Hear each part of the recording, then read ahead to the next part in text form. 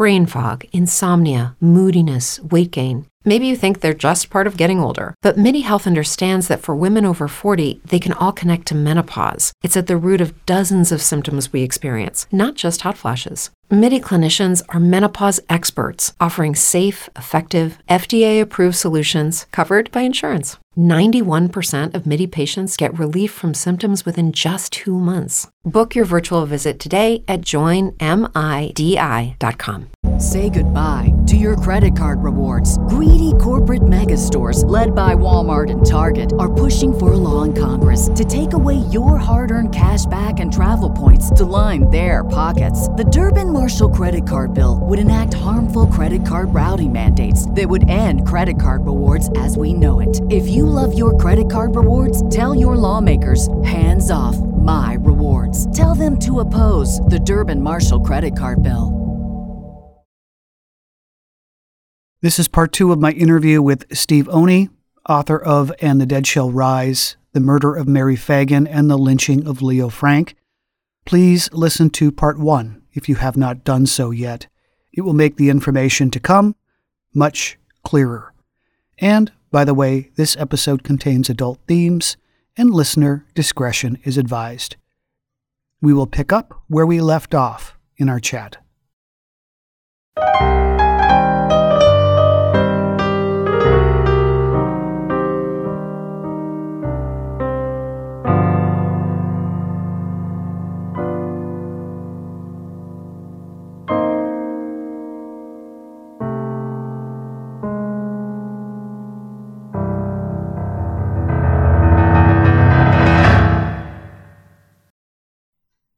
So, how long did it take the jury to deliberate, and what was the verdict? The verdict was guilty. The jury only deliberated a couple of hours. They went in, they came out later that same afternoon, and the city was very overwrought by this point. There had been many demonstrations at the trial. There were huge crowds outside the courthouse. There was a lot of anger and anxiety and acting out. So the prosecution and the defense agreed prior to the delivery of the verdict that Leo Frank would not be present in the courtroom because both sides feared that if Frank was acquitted, he would be immediately lynched. So Frank was not in the courtroom. The jury came back. The judge asked the foreman for the verdict. He said guilty.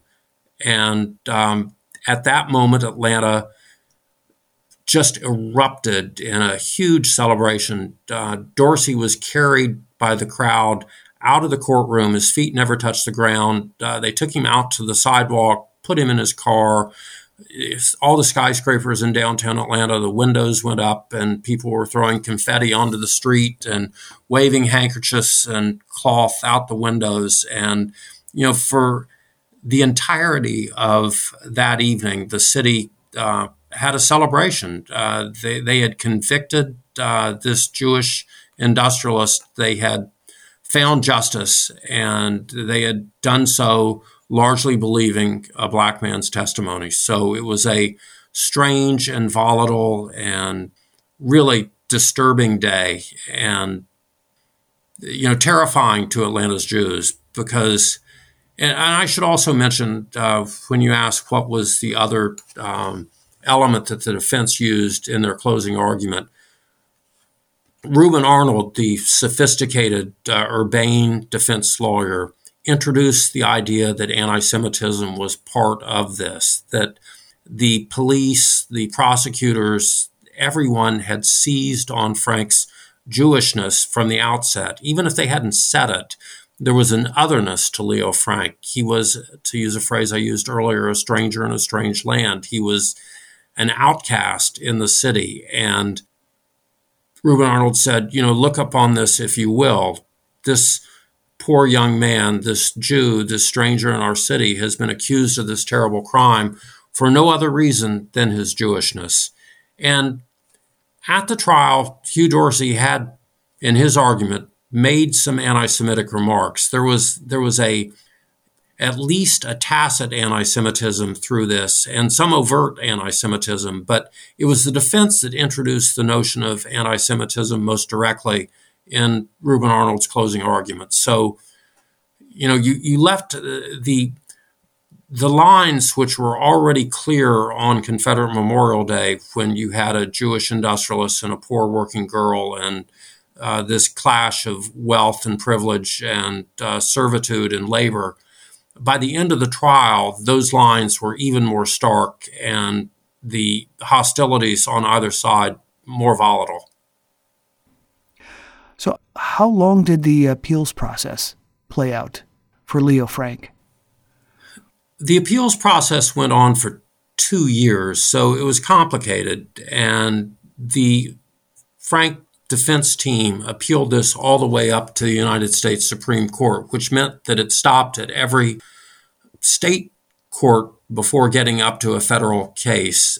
And simultaneously, the case became appealed in the popular consciousness. The rabbi of Atlanta's main Reform synagogue, the Temple, David Marks, got on a train a few days after Frank's conviction and went to New York and sought out some of the most powerful Jews in America, both the legal establishment, Lewis Marshall, who was a constitutional lawyer in New York, and Adolph Ochs, the owner and publisher of the New York Times, also Jewish.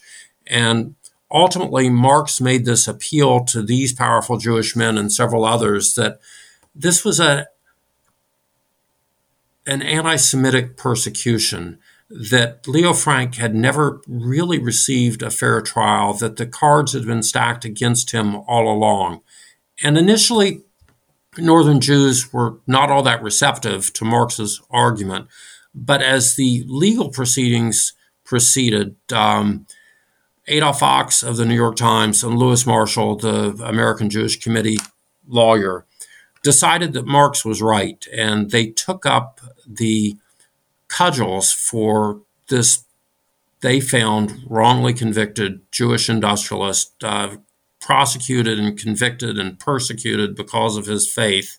And they turned the crime into one of the greatest cause celebs of the 20th century, with the New York Times doing something it had never done, which was getting involved in advocacy journalism. It wasn't just the New York Times editorial page that championed Leo Frank. The news departments and the feature stories were full of stories favorable to Leo Frank. And the case became it was on the front page of every newspaper in America for a year and a half. So one of the twists, surprises in this case, involved Conley's attorney, William Smith. He began analyzing on his own Conley's speech and writing patterns, right? Right. This guy, William Smith, was an unusually independent person, and he had all along thought there were some strange inconsistencies in Conley's behavior, and he had noted them but looked past them. Conley was his client, and once Conley was convicted as an accessory after the fact, and he served 1 year in jail for that, Smith, having studied double jeopardy laws, felt that he was free to pursue an independent investigation of the case. Not every lawyer agreed with Smith. Many believed that Smith betrayed his client, but Smith didn't see it that way, and Smith got interested in Hugh Dorsey's portrait of Conley in Dorsey's closing argument as being illiterate, as always using the word done instead of did. And Smith compiled every bit of Conley's written and oral utterances that he could find, whether it was in letters or transcripts, and he found that Conley used correct English pretty consistently. Conley never used done when he should have used did. He spoke well. And Smith also discovered that the murder notes bore the linguistic fingerprint, of Jim Conley, that Jim Conley was very fond of compound adjectives. He couldn't say things just straight. He would never say the tall man. He would say the long, tall black man. So he would have a mashup of adjectives in front of almost every noun. And that was consistent in his testimony, consistent in letters he wrote to people, and that was consistent in the murder notes. It was a long, tall black man. And Smith he judged that those murder notes had nothing to do with Leo Frank. They were the intellectual property of Jim Conley. Jim Conley had composed the notes. He had not just transcribed them at Leo Frank's dictation. He had composed them, and he had composed them to get him off from murder, not Leo Frank, and that the long, tall black man that Conley pointed suspicion at in the note, not only was that entirely different than Jim, who was a short, coffee-colored black man, but there was a long, tall black guy who worked in the basement of the factory, and Jim Conley was trying to make him the fall guy. So how did Governor John Slayton become so personally invested in this case?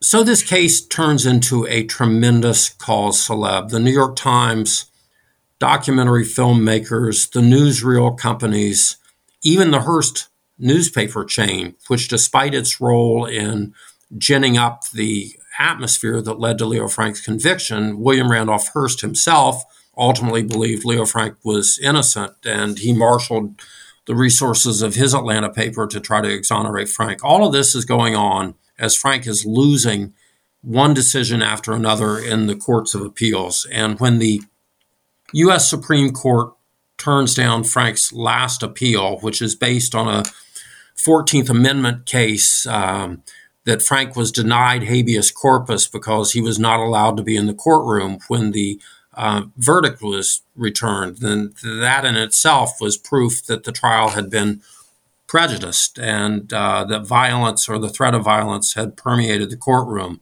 So when the Supreme Court turns down the argument on that ground, the case first went to the Pardon and Parole Board, the prison commission it was then called in Georgia, and then it went to Governor John Slayton, and Frank sought executive clemency from the governor. And the governor was a sophisticated guy. The governor had a conflict of interest. Luther Rosser, Frank's lead attorney, was the governor's law partner. But the state bar in Georgia was very small in 1913. There were conflicts of interest among everyone. Slayton did an independent study of the case, and he ascertained that Leo Frank was innocent. And his study turned on William Smith's study of the murder notes, and it also turned on something called the shit in the shaft. Yeah, I would love it if you could tell us about this evidence that Governor Slayton was so interested in. All right. One of the strangest and most vital pieces of evidence in the Leo Frank case was malodorous and wonderfully named, the shit in the shaft. Now, at the trial of Leo Frank, Jim Conley, the key witness, just as a throwaway remark, admitted that he defecated in the base of the factory elevator shaft on the morning of Mary Fagan's murder, but a couple of hours before she died. Then Conley gave his version of the story he'd been telling since he provided the police with various affidavits, which was that Frank had murdered Mary Fagan on the second floor of the factory, and then he had recruited Conley to help him transport the body using the elevator to the basement, which was where later in the day Conley put the strange murder notes beside it. Well, when the police arrived the next day, when the detectives came and discovered Mary Fagan's body down in the basement, they took the elevator into the basement and they mashed a mound of fresh feces when the elevator hit the bottom of the shaft. So the elevator had not been used the previous day. Conley had defecated in the bottom of that shaft, but he had got Mary Fagan's body to the basement some other way, most likely down a little cubbyhole with a ladder. He had carried it physically. He hadn't used the elevator. And when the police got there and mashed this mound of feces, there was just a horrific smell. And that smell was trying to tell them something, but they couldn't understand what it was. Now, it may seem obvious from this remove that they should have immediately got it. They should have immediately known that the elevator was not used the previous day. But all this evidence came out piece by piece over a long period of months, really years. So by the time Frank's life was hanging in the balance 2 years after the murder, Governor Slayton and Frank's lawyers got interested in the shit in the shaft. And Governor Slayton, during his executive clemency hearings, went to the pencil factory and ran the elevator up and down and determined to his satisfaction that the elevator touched the bottom of the shaft every time, hence giving the lie to Conley's testimony, vital testimony, about how Mary Fagan's body had got to the basement. Now, there were dissenters who disagreed with Slayton's statement. They said the elevator did not touch the bottom of the shaft every time, but Slayton had done his due diligence. He'd done this experimentation, and he was convinced to his satisfaction that the elevator did touch the bottom of the shaft. And that gave the lie to Conley's entire story of how the body was just moved to the basement and why it was there after the murder had occurred 2 floors above in the pencil factory metal shop. So it was a vital piece of evidence, and Slayton based his commutation in part on it. So at the 11th hour, Governor Slayton commuted Frank's death sentence to life imprisonment. And there has, in retrospect, been a lot of debate about why he didn't just give him a full-out pardon.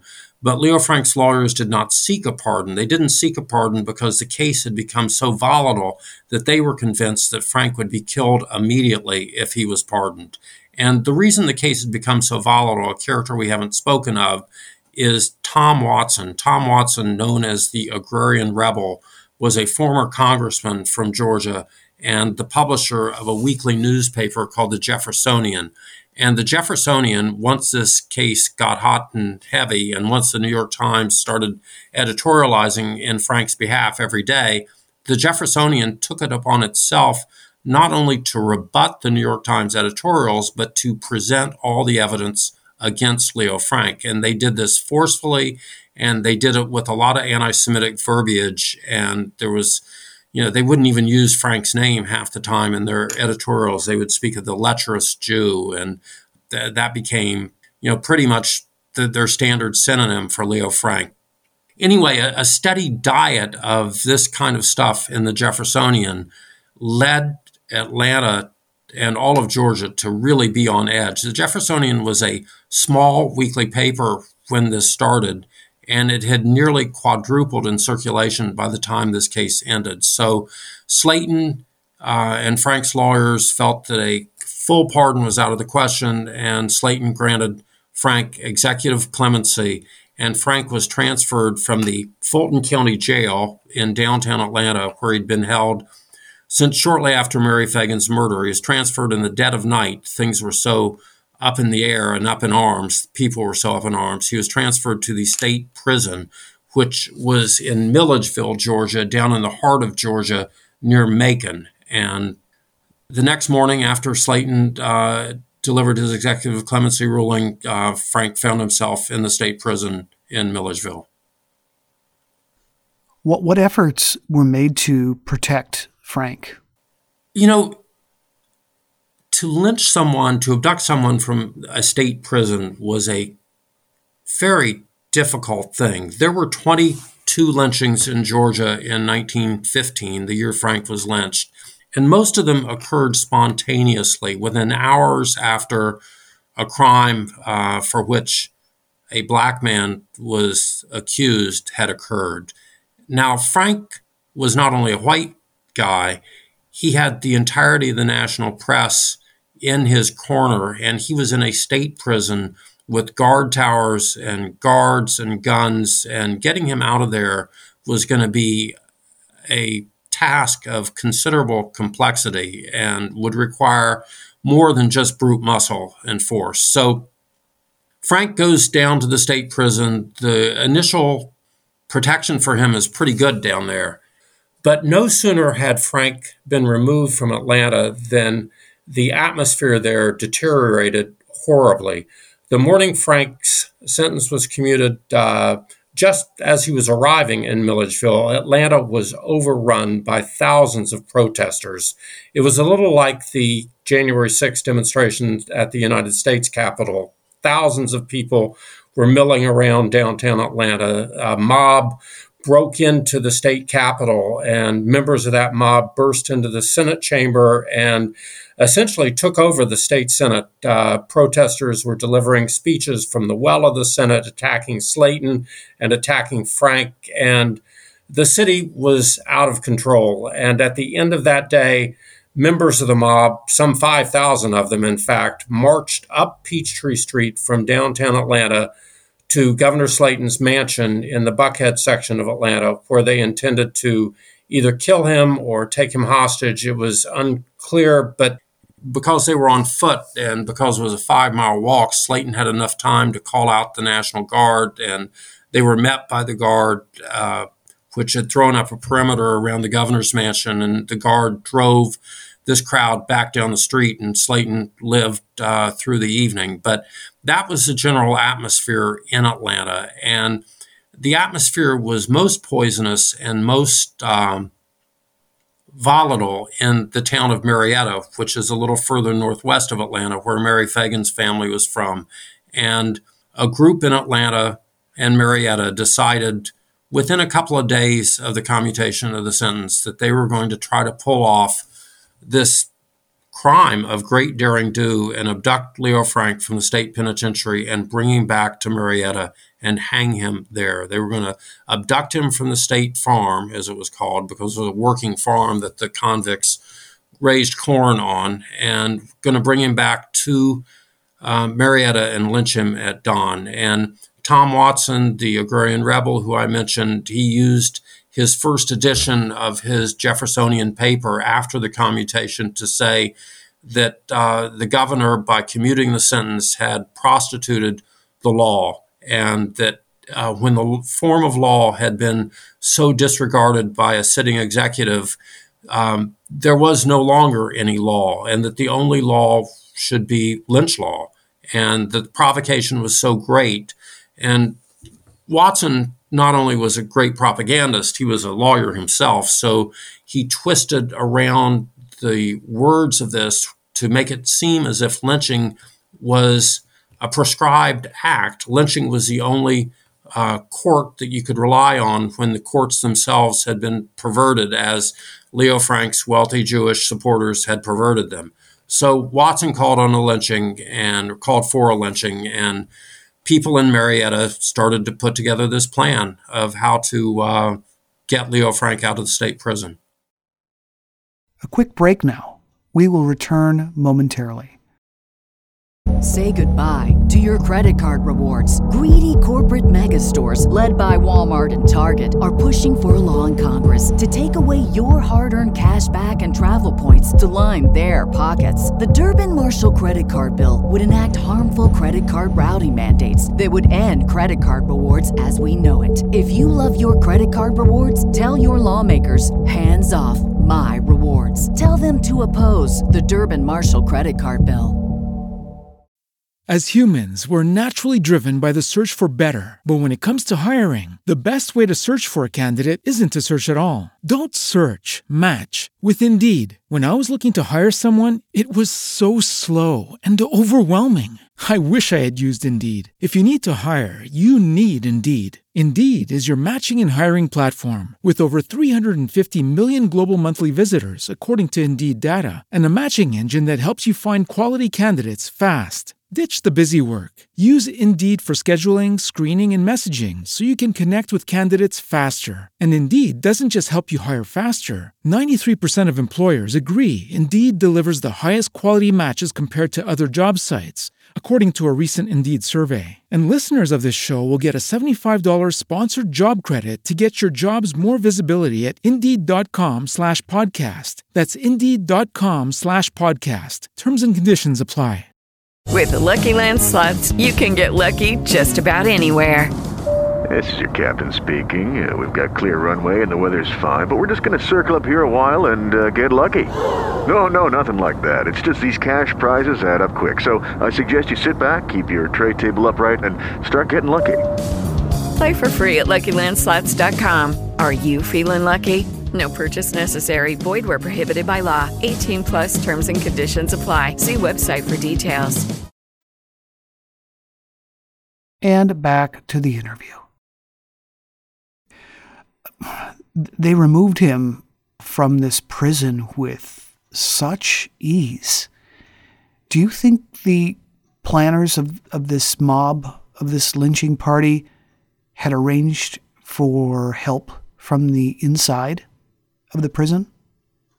Yes. I spent years when researching the book trying to get to the bottom of the lynching, because even 85 years after the lynching, which was when I was finishing up the book, this was still an incredibly guarded secret in Georgia. No one would speak of it. I had some sources. I knew the children of some of the planners of the lynching because I'd gone to the University of Georgia and had a sense of who these people were. So I was able to go to them and talk to them, Georgian to Georgian. But in 1915, when this was being put together, the way they did it was they recruited a number of very skilled people in Marietta, good with guns, good with electricity, automotive mechanics who could service cars going down largely on unpaved roads to carry off this abduction. So that was going on one hand, and on the other hand, a state legislator from this town of Marietta was the chairman of the prison subcommittee in the legislature, and he was putting pressure on the warden and the prison commission. And there'd been a typhus outbreak at the prison the previous year, and several people had died, and there was a good deal of debate that, a good deal of evidence that the typhus outbreak had occurred because of bad cleanliness and sanitation at the prison that was the fault of the prison administration. So this legislator from Marietta, John Tucker Dorsey, was able essentially to say to the prison commission and the wardens, you either let us in and let us get Leo Frank out of this prison, or we're going to stick you with the blame and an investigation into this typhus outbreak, and your careers are going to be ruined. And not only that, they passed legislation in the state legislature with funding for a new wing to be built at the prison. And so money was going to start flowing from the state to the state prison for construction. And it wasn't an exact payoff, but it was, there would be grease, there would be vigorish. Everybody would get a little piece of this. So it was a carrot and stick by the planners of the lynching to, you let us in or we'll blame you for this typhus outbreak, and you let us in, and suddenly thousands of dollars are going to flow from the state coffers for new construction at the prison farm. So the prison farm was put into play by the planners of the lynching using their connections in the state capitol and the state legislature. So in a sense, it was a state-sanctioned, off-the-books crime. And they went down and got Leo Frank and got into the prison without firing a shot and knew exactly where Frank was. They pulled him out of the room he was in, threw him into the back of a car that already had a rope with a noose tied, and drove Frank in this caravan of 5 or 6 cars. The number is a little imprecise because one of the cars at least broke down during the trip. They took him on a ride. They took him on a circuitous ride way out into the country, way east of Atlanta. And when they got to Marietta, which is northwest of Atlanta, and Milledgeville is southeast of Atlanta, they were coming in from the north as if they were coming from the mountains of Georgia. So they had really plotted this course using a lot of misdirection to throw off anyone who might be onto them. And they did all sorts of stuff in advance. They cut the phone wires to the entire city. They drained the gas tanks of all the state vehicles at the prison farm so no one would be able to get pursuit. They had visited some of the sheriffs on the route they were going to use to let them know that at 2 a.m, a caravan of 6 cars, whatever it was going to barrel through their little town. And they had set this thing carefully in motion. This was not people think of lynch mobs and mobs being a result of spontaneous eruption, like fire caused by lightning. This was not a lynch mob. This was a lynch organization that had been well planned and well conceived, and the masterminds of it didn't even go on the trip. The masterminds were all up in Marietta waiting for news from their lieutenants that Leo Frank had been abducted, and ultimately news that he had been lynched from a rope in a place called Fry's Gin, which is just outside of Marietta. There was a cotton gin there, and mysteriously enough, a table had already been set up beneath the limb of an oak tree, and the table could be used as a base for a hanging. And the lynch party got to Fry's Gin a little after dawn on the morning of August 17th, 1915, and put Leo Frank on the table and kicked it out from under him after they tied the noose around his neck, and he hanged till he died by strangulation. And he hung there for quite a while. Lots of time for people to come and gawk. Yes, Frank hung from the limb of this oak tree for a couple of hours, and as a consequence, there were lots of photographs taken, lots of newsreel footage shot. Thousands of people arrived at the lynch site, and that was actually quite good for the planners of the lynching, because as people on the outside perceived it, these were the lynch party members gathering around the body, gawking at the body. These people had nothing to do with the lynching who were shown in these photographs and newsreel footage. They were just rubberneckers who had appeared when they heard that a lynching had occurred. So the lynch party quickly disbanded, and later that same day, they drove off to a fish camp in North Georgia in order to establish alibis, and they were long gone. And some of the planners of the lynching remained in Marietta and worked their connections in the press and in state government to put out false stories of what had happened that night. And even sophisticated newspapers like the New York Times, the New York Tribune, they took these false stories at their word. And so the real story of how Leo Frank was killed was never published and became a deeply held secret that no one talked about. And if you were to ask anyone about this, even up until the 1970s, when the last member of the lynch party died of old age, you would have just been met by a blank stare. And had you asked about it in the 1930s or 40s, when these men were still in their middle age and capable of some violence, you would have been brusquely escorted to the edge of town. Wow. So what happened with the Jewish community in Atlanta after this? Were they able to talk about it, address what happened, or were they kind of silenced by fear?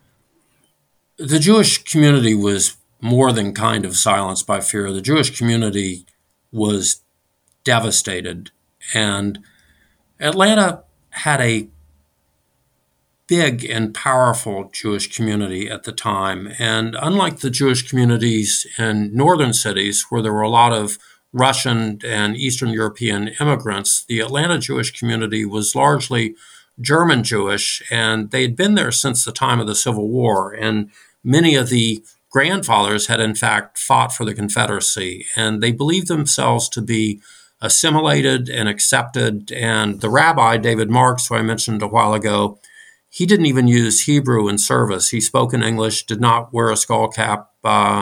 He was very much the picture of a modern Jewish rabbi. And when Leo Frank was lynched and all this anti-Semitic venting occurred around the lynching, and the Jeffersonian published these terrible things, and there was a terrible awakening among Atlanta Jews, and they felt, we really are the other. We're not accepted here. We are in danger, and yet they were from there. So they essentially responded by going into a kind of denial. The Jewish community had a very intense meeting a couple of weeks after the lynching, and members of the Jewish community in Atlanta debated, do we investigate this? Do we call for outside investigations? What do we do? And there was a vote at the end of the meeting, and the majority voted to ignore it, that they were just going to have to live with this and go on, because if they got into it, they would all be in danger, and there might be a war. There might be more deaths. And it was very, very dicey. And Adolph Ochs, the publisher of the New York Times, essentially stopped covering the Leo Frank case within a day or two after the lynching, because he felt that the New York Times, which operated on the rule of neither fear nor favor, may have gotten over involved in this case and had done Frank some harm and had helped prime the backlash that took Frank's life. So there was a sense of the Jewish community was stunned, and Lucille Frank, Frank's widow, who went through all this before she turned 30. I mean, the depth of tragedy in this young woman's life is phenomenal. And she moved away for a couple of years. She had a cousin who had a ready-to-wear shop in Memphis, and Lucille went to Memphis for a couple of years and worked at this shop. But she came back to Atlanta and worked at the glove counter of J.P. Allen, which was a very dressy haute couture even shop in downtown Atlanta. And Lucille would be at the glove counter, and the daughters and wives of members of the lynch party were her customers. And she didn't know that these women were related to the people who'd taken her husband's life, and they didn't know that their husbands and fathers had been involved in it. So it became something that no one could talk about. The Jews in Atlanta couldn't talk about it, and the people in Marietta who pulled this off, they couldn't talk about it either. It was I hate the cliche elephant in a room, but it was the elephant in the room in Atlanta's Jewish world until the time I did this Esquire piece, when this fellow Alonzo Mann, who had been Leo Frank's office boy, came forth and said, wait a second, I've got some evidence and I'm getting old and I want a hearing. And at that point, 2 Atlanta lawyers sought a posthumous pardon for Leo Frank, and slowly, Atlantans started talking about this in public again. So what was it like meeting Alonzo Mann? Again, he had been the factory's office boy. When I met him, he was a sweet old man. I interviewed him at a Veterans Administration hospital in Mountain View, Tennessee, which is up in the Smoky Mountains. And Lonnie, as he was largely called, was 85. He had congestive heart failure. He would not be alive much longer. But we sat at his little room in the hospital, and he told me this entire story. And my Esquire article begins with this old feeble man resurrecting interest in this forgotten murder case. And because he was, according to Lonnie, he arrived at the pencil factory and worked on the morning that Mary Fagan was killed. And then he left around noon. And he got halfway down the street and realized he'd forgotten something. So he rushed back into the factory lobby, and there he saw Jim Conley holding Mary Fagan's body in the factory lobby. And according to Lonnie, Conley said, if you tell anyone about this, I'll kill you.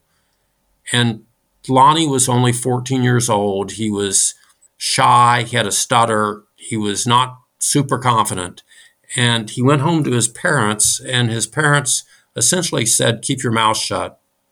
So Lonnie lives his life, and periodically he told people about what he had been told by Conley that morning at the pencil factory and what he'd seen, but no one really took him seriously. He worked at a small restaurant in Atlanta. But as he got older, he met a reporter at the Nashville Tennessean named Jerry Thompson, and Jerry took what Lonnie had to say seriously. And the Tennessean was edited at that time by a very smart guy named John Siegenthaler, and John said to Jerry, run with the story. And so Jerry first published Lonnie's late in life confession in the Tennessean. And when I saw the newspaper story, I thought, wow, there's a much bigger story here. And I can go back and write a magazine article based on what Lonnie had to say. And then after my article came out, I went on to this much deeper exploration of the case. And in the end, Lonnie does not play a big part in my book, because ultimately, when Lonnie said he saw Jim Conley in the lobby with Mary Fagan's body, that just corroborated what Governor Slayton already knew because of the shit in the shaft, which was that the elevator was not used that day, that Jim Conley had waylaid the girl in the lobby and that the attack had occurred there. It didn't occur up on the second floor. It occurred in the lobby. The elevator had nothing to do with it. And Alonzo Mann's late in life revelations just buttressed what Slayton already believed to be the truth back in 1915 when he commuted the sentence. So what would explain the blood and hair found in the metal room on the second floor? And this was prosecutorial misconduct on Hugh Dorsey's part, Hugh Dorsey allowed the hair evidence to be used even though the state's own medical expert had already told him that the hair found on a lathe in the factory metal room was not Mary Fagan's hair. So Dorsey, in his desperation to win a conviction, was guilty of prosecutorial misconduct. He allowed false evidence, he allowed this physical evidence to be introduced in court, and the physical evidence was flawed. The hair came from somebody else. It wasn't Mary Fagan's hair. It didn't match the hair sampled from Mary Fagan's body during the autopsy. The blood was never conclusively tested. And in fact, the doctors at the trial said there was so little blood, it could have come from a rodent or a cut finger. And this metal room was full of sharp equipment, full of stuff. There were accidents every day where someone bled profusely from a cut finger or cut hand. And the defense at the trial introduced a lot of evidence talking about factory accidents and where the first aid equipment was and how you cleaned it up. So there was some blood on the floor, but the state never proved it was Mary Fagan's blood. And you also got to remember the state of medical science was a little primitive then. Fingerprints had only just started to be used as evidence at this time. And there was the doctors in Atlanta were good. They were well educated, but they were working, the ones who investigated this were working at a real disadvantage because they didn't have the autopsy until 9 days after death. So the samples they took from Mary Fagan had deteriorated. The only good evidence that I could tell they gathered from the body was the food that they extracted from her stomach did give them a pretty clear and precise understanding of digestion on that day, which, you could make a smart determination of time of death based on that. And the hair they took did not match the hair found at what the state said was the crime scene. Beyond that, they were, the autopsy report has disappeared. I don't know where it is. I looked long and hard to try to find it. Most of the state's evidence is now gone. So, to actually touch the documents that were used at trial is pretty hard. I mean, I found bits and pieces of them at different archives around the country or in the homes of the children of some of the lawyers. So I was able to assemble a good deal of it, more than anyone else ever had. But if you're looking for a perfect chain of evidence, you can't find it in this case. What happened to Jim Conley after he was released from prison? Jim Conley served his 1 year, and then he went on a kind of crime spree. And the crime spree, strangely enough, in the minds of white Atlantans, just confirmed their view that he was innocent, that he was too simple-minded to have concocted a story as complicated as the one that he told in court.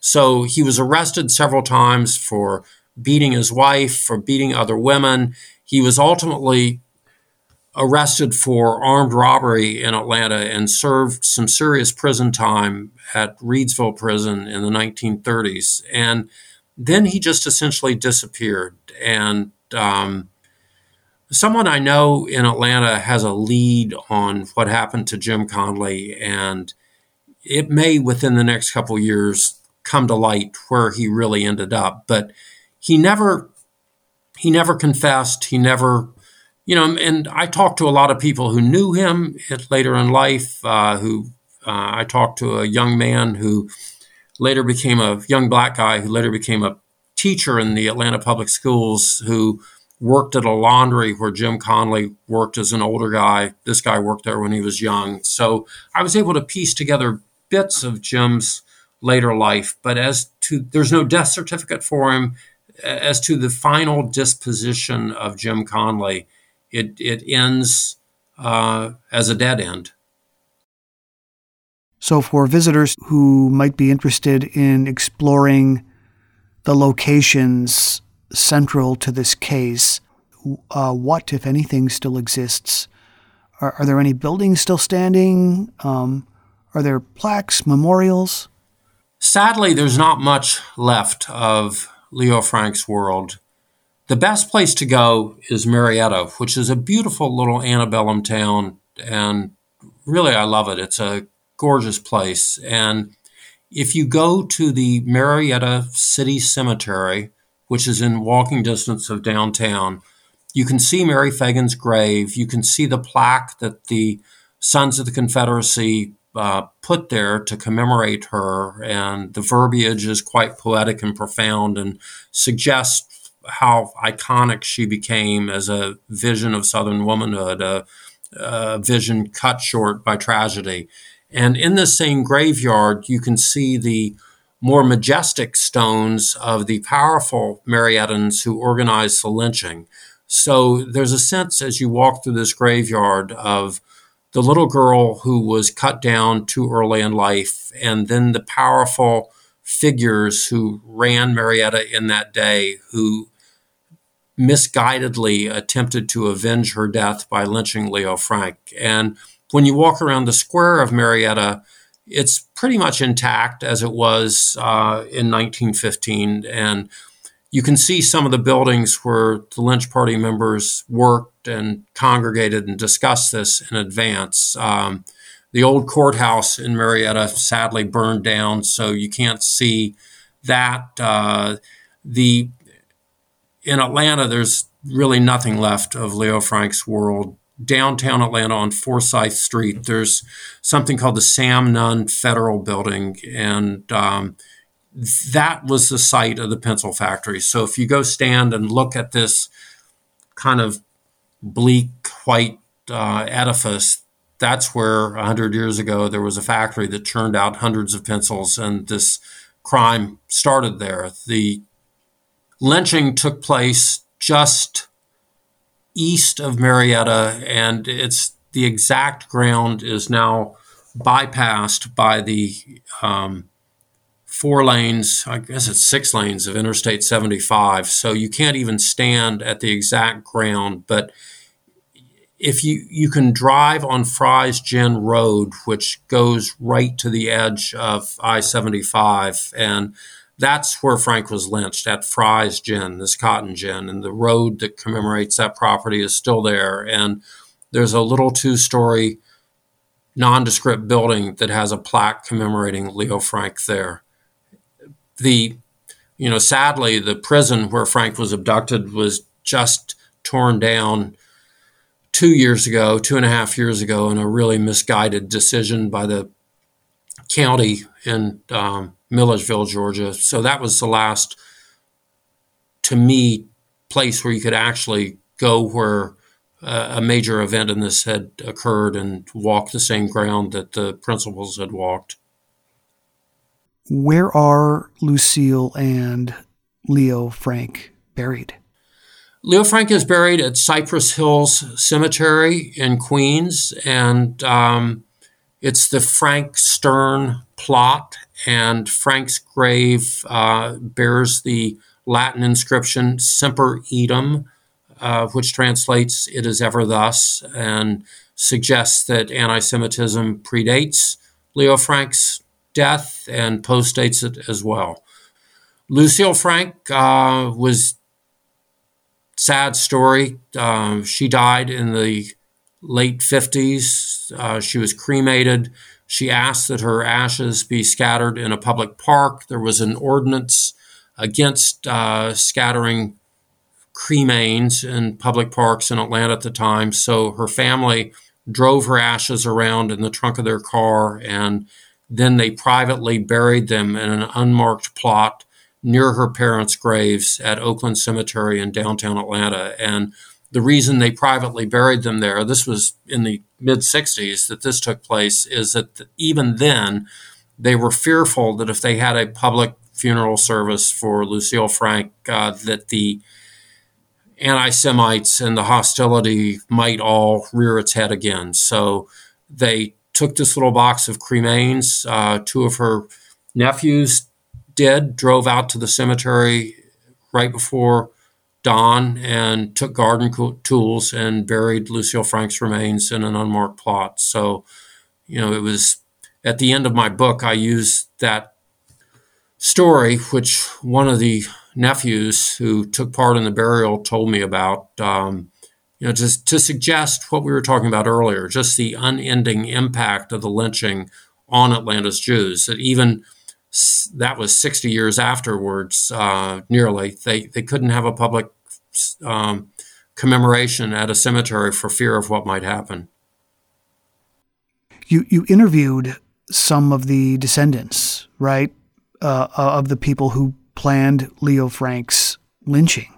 Yes, I talked extensively to a number of descendants of the main planners of Frank's lynching, and that was interesting.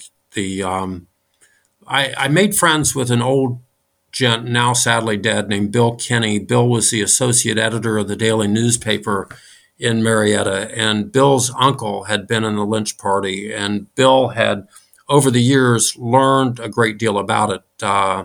Bill was born in the 1920s, so his life was long after all this, but it became a fascination to Bill, and yet Bill never really wrote anything about it in the Marietta paper because the Marietta paper was owned by a family that had been among the planners of the lynching.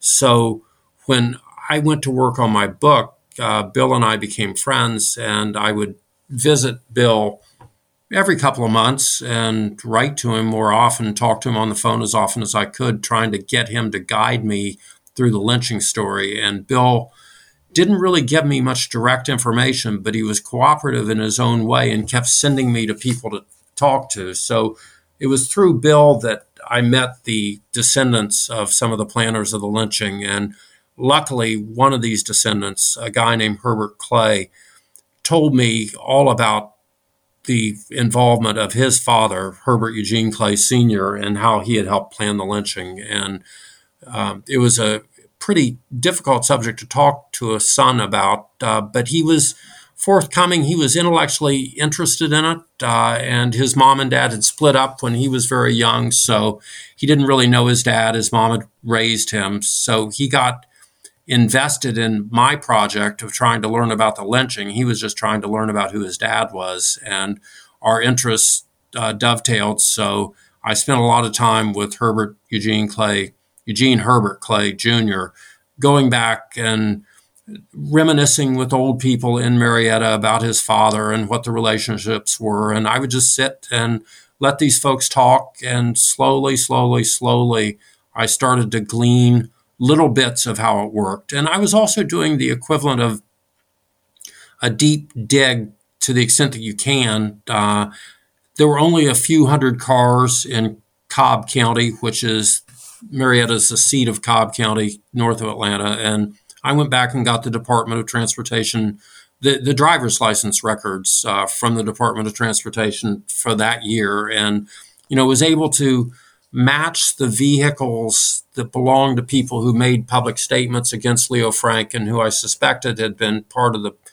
organizing group for the lynching, and determine pretty assuredly which cars actually went down and who owned them. And today that would be real needle in a haystack time. You couldn't prove anything through that kind of work. But there were so few cars then that you could start to establish what the control group was of people who had an interest in this lynching and were going to get something out of it. And the people who planned the lynching were after all sorts of things, not just blind vengeance, although some were certainly after that, but some were after political gain.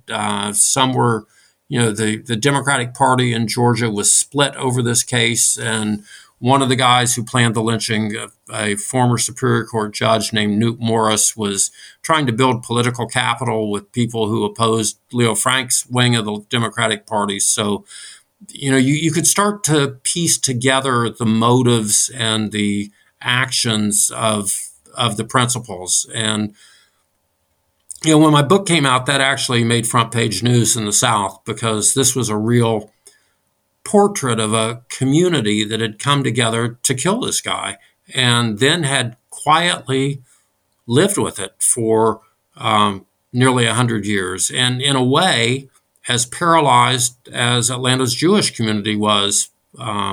Atlanta's Jewish community was the victim, but they were silenced by it. But the victimizer was also silenced by it.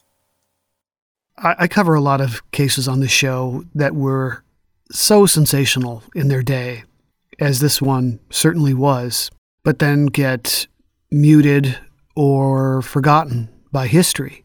But this case still lives on. People still have strong feelings about it. Why do you think that is? Most obviously, it's because this case touched a nerve about class and race and religion and sex. All were involved, and this case touched each of those parts.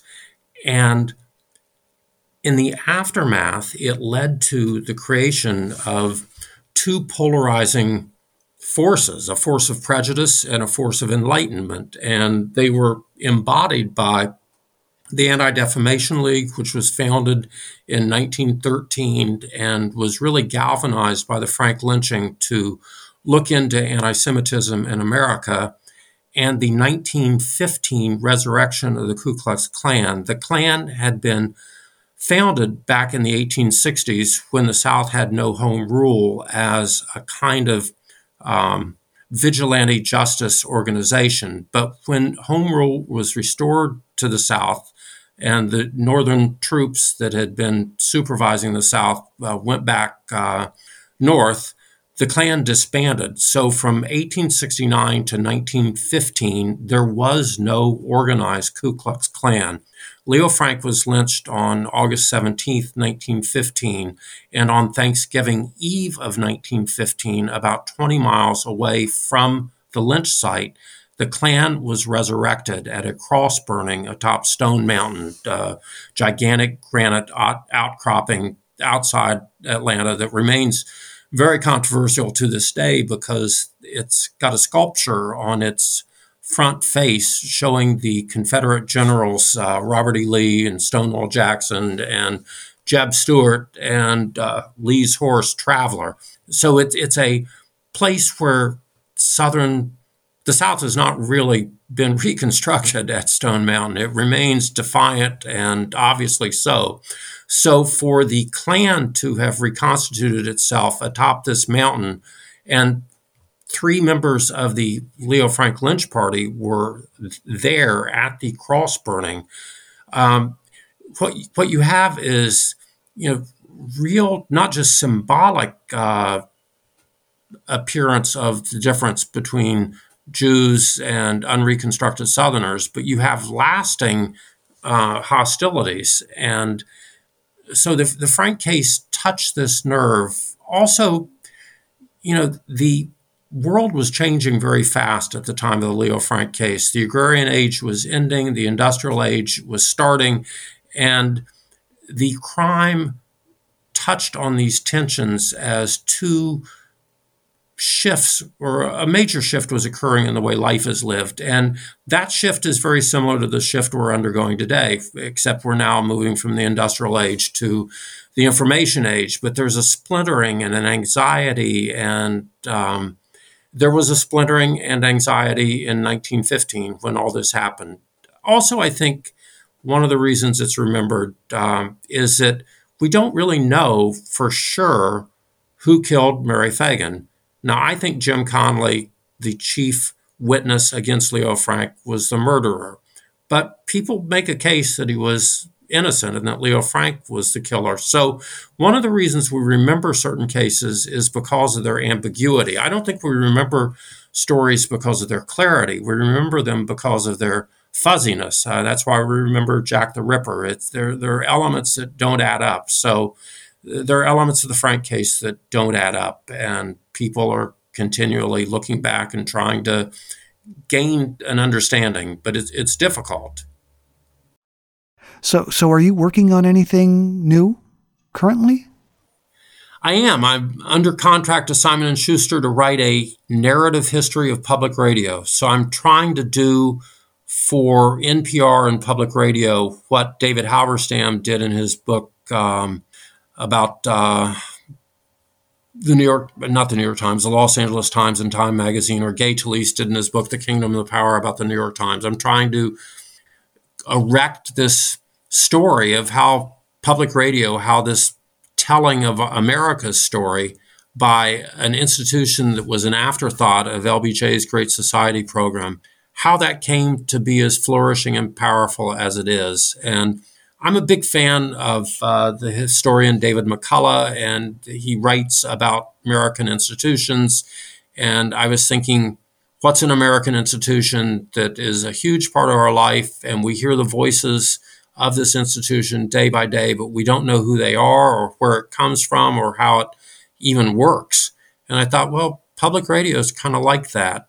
So I'm in the midst of writing a big book, tentatively titled American Air, about public radio in America. Oh, wow.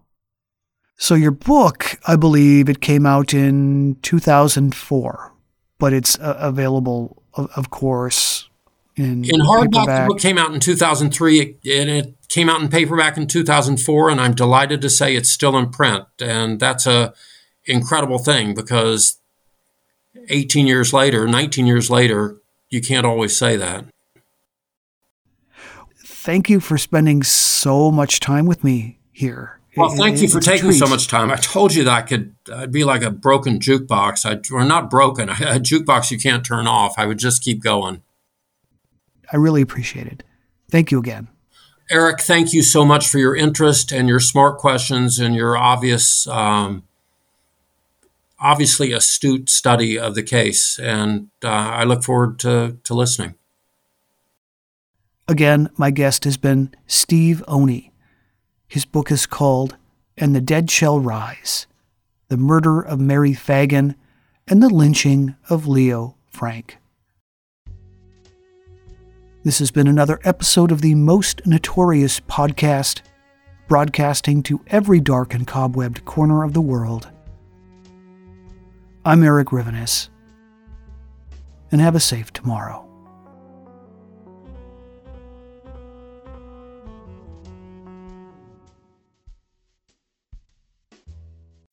As humans, we're naturally driven by the search for better. But when it comes to hiring, the best way to search for a candidate isn't to search at all. Don't search, match with Indeed. When I was looking to hire someone, it was so slow and overwhelming. I wish I had used Indeed. If you need to hire, you need Indeed. Indeed is your matching and hiring platform with over 350 million global monthly visitors, according to Indeed data, and a matching engine that helps you find quality candidates fast. Ditch the busy work. Use Indeed for scheduling, screening, and messaging so you can connect with candidates faster. And Indeed doesn't just help you hire faster. 93% of employers agree Indeed delivers the highest quality matches compared to other job sites, according to a recent Indeed survey. And listeners of this show will get a $75 sponsored job credit to get your jobs more visibility at Indeed.com/podcast. That's Indeed.com/podcast. Terms and conditions apply.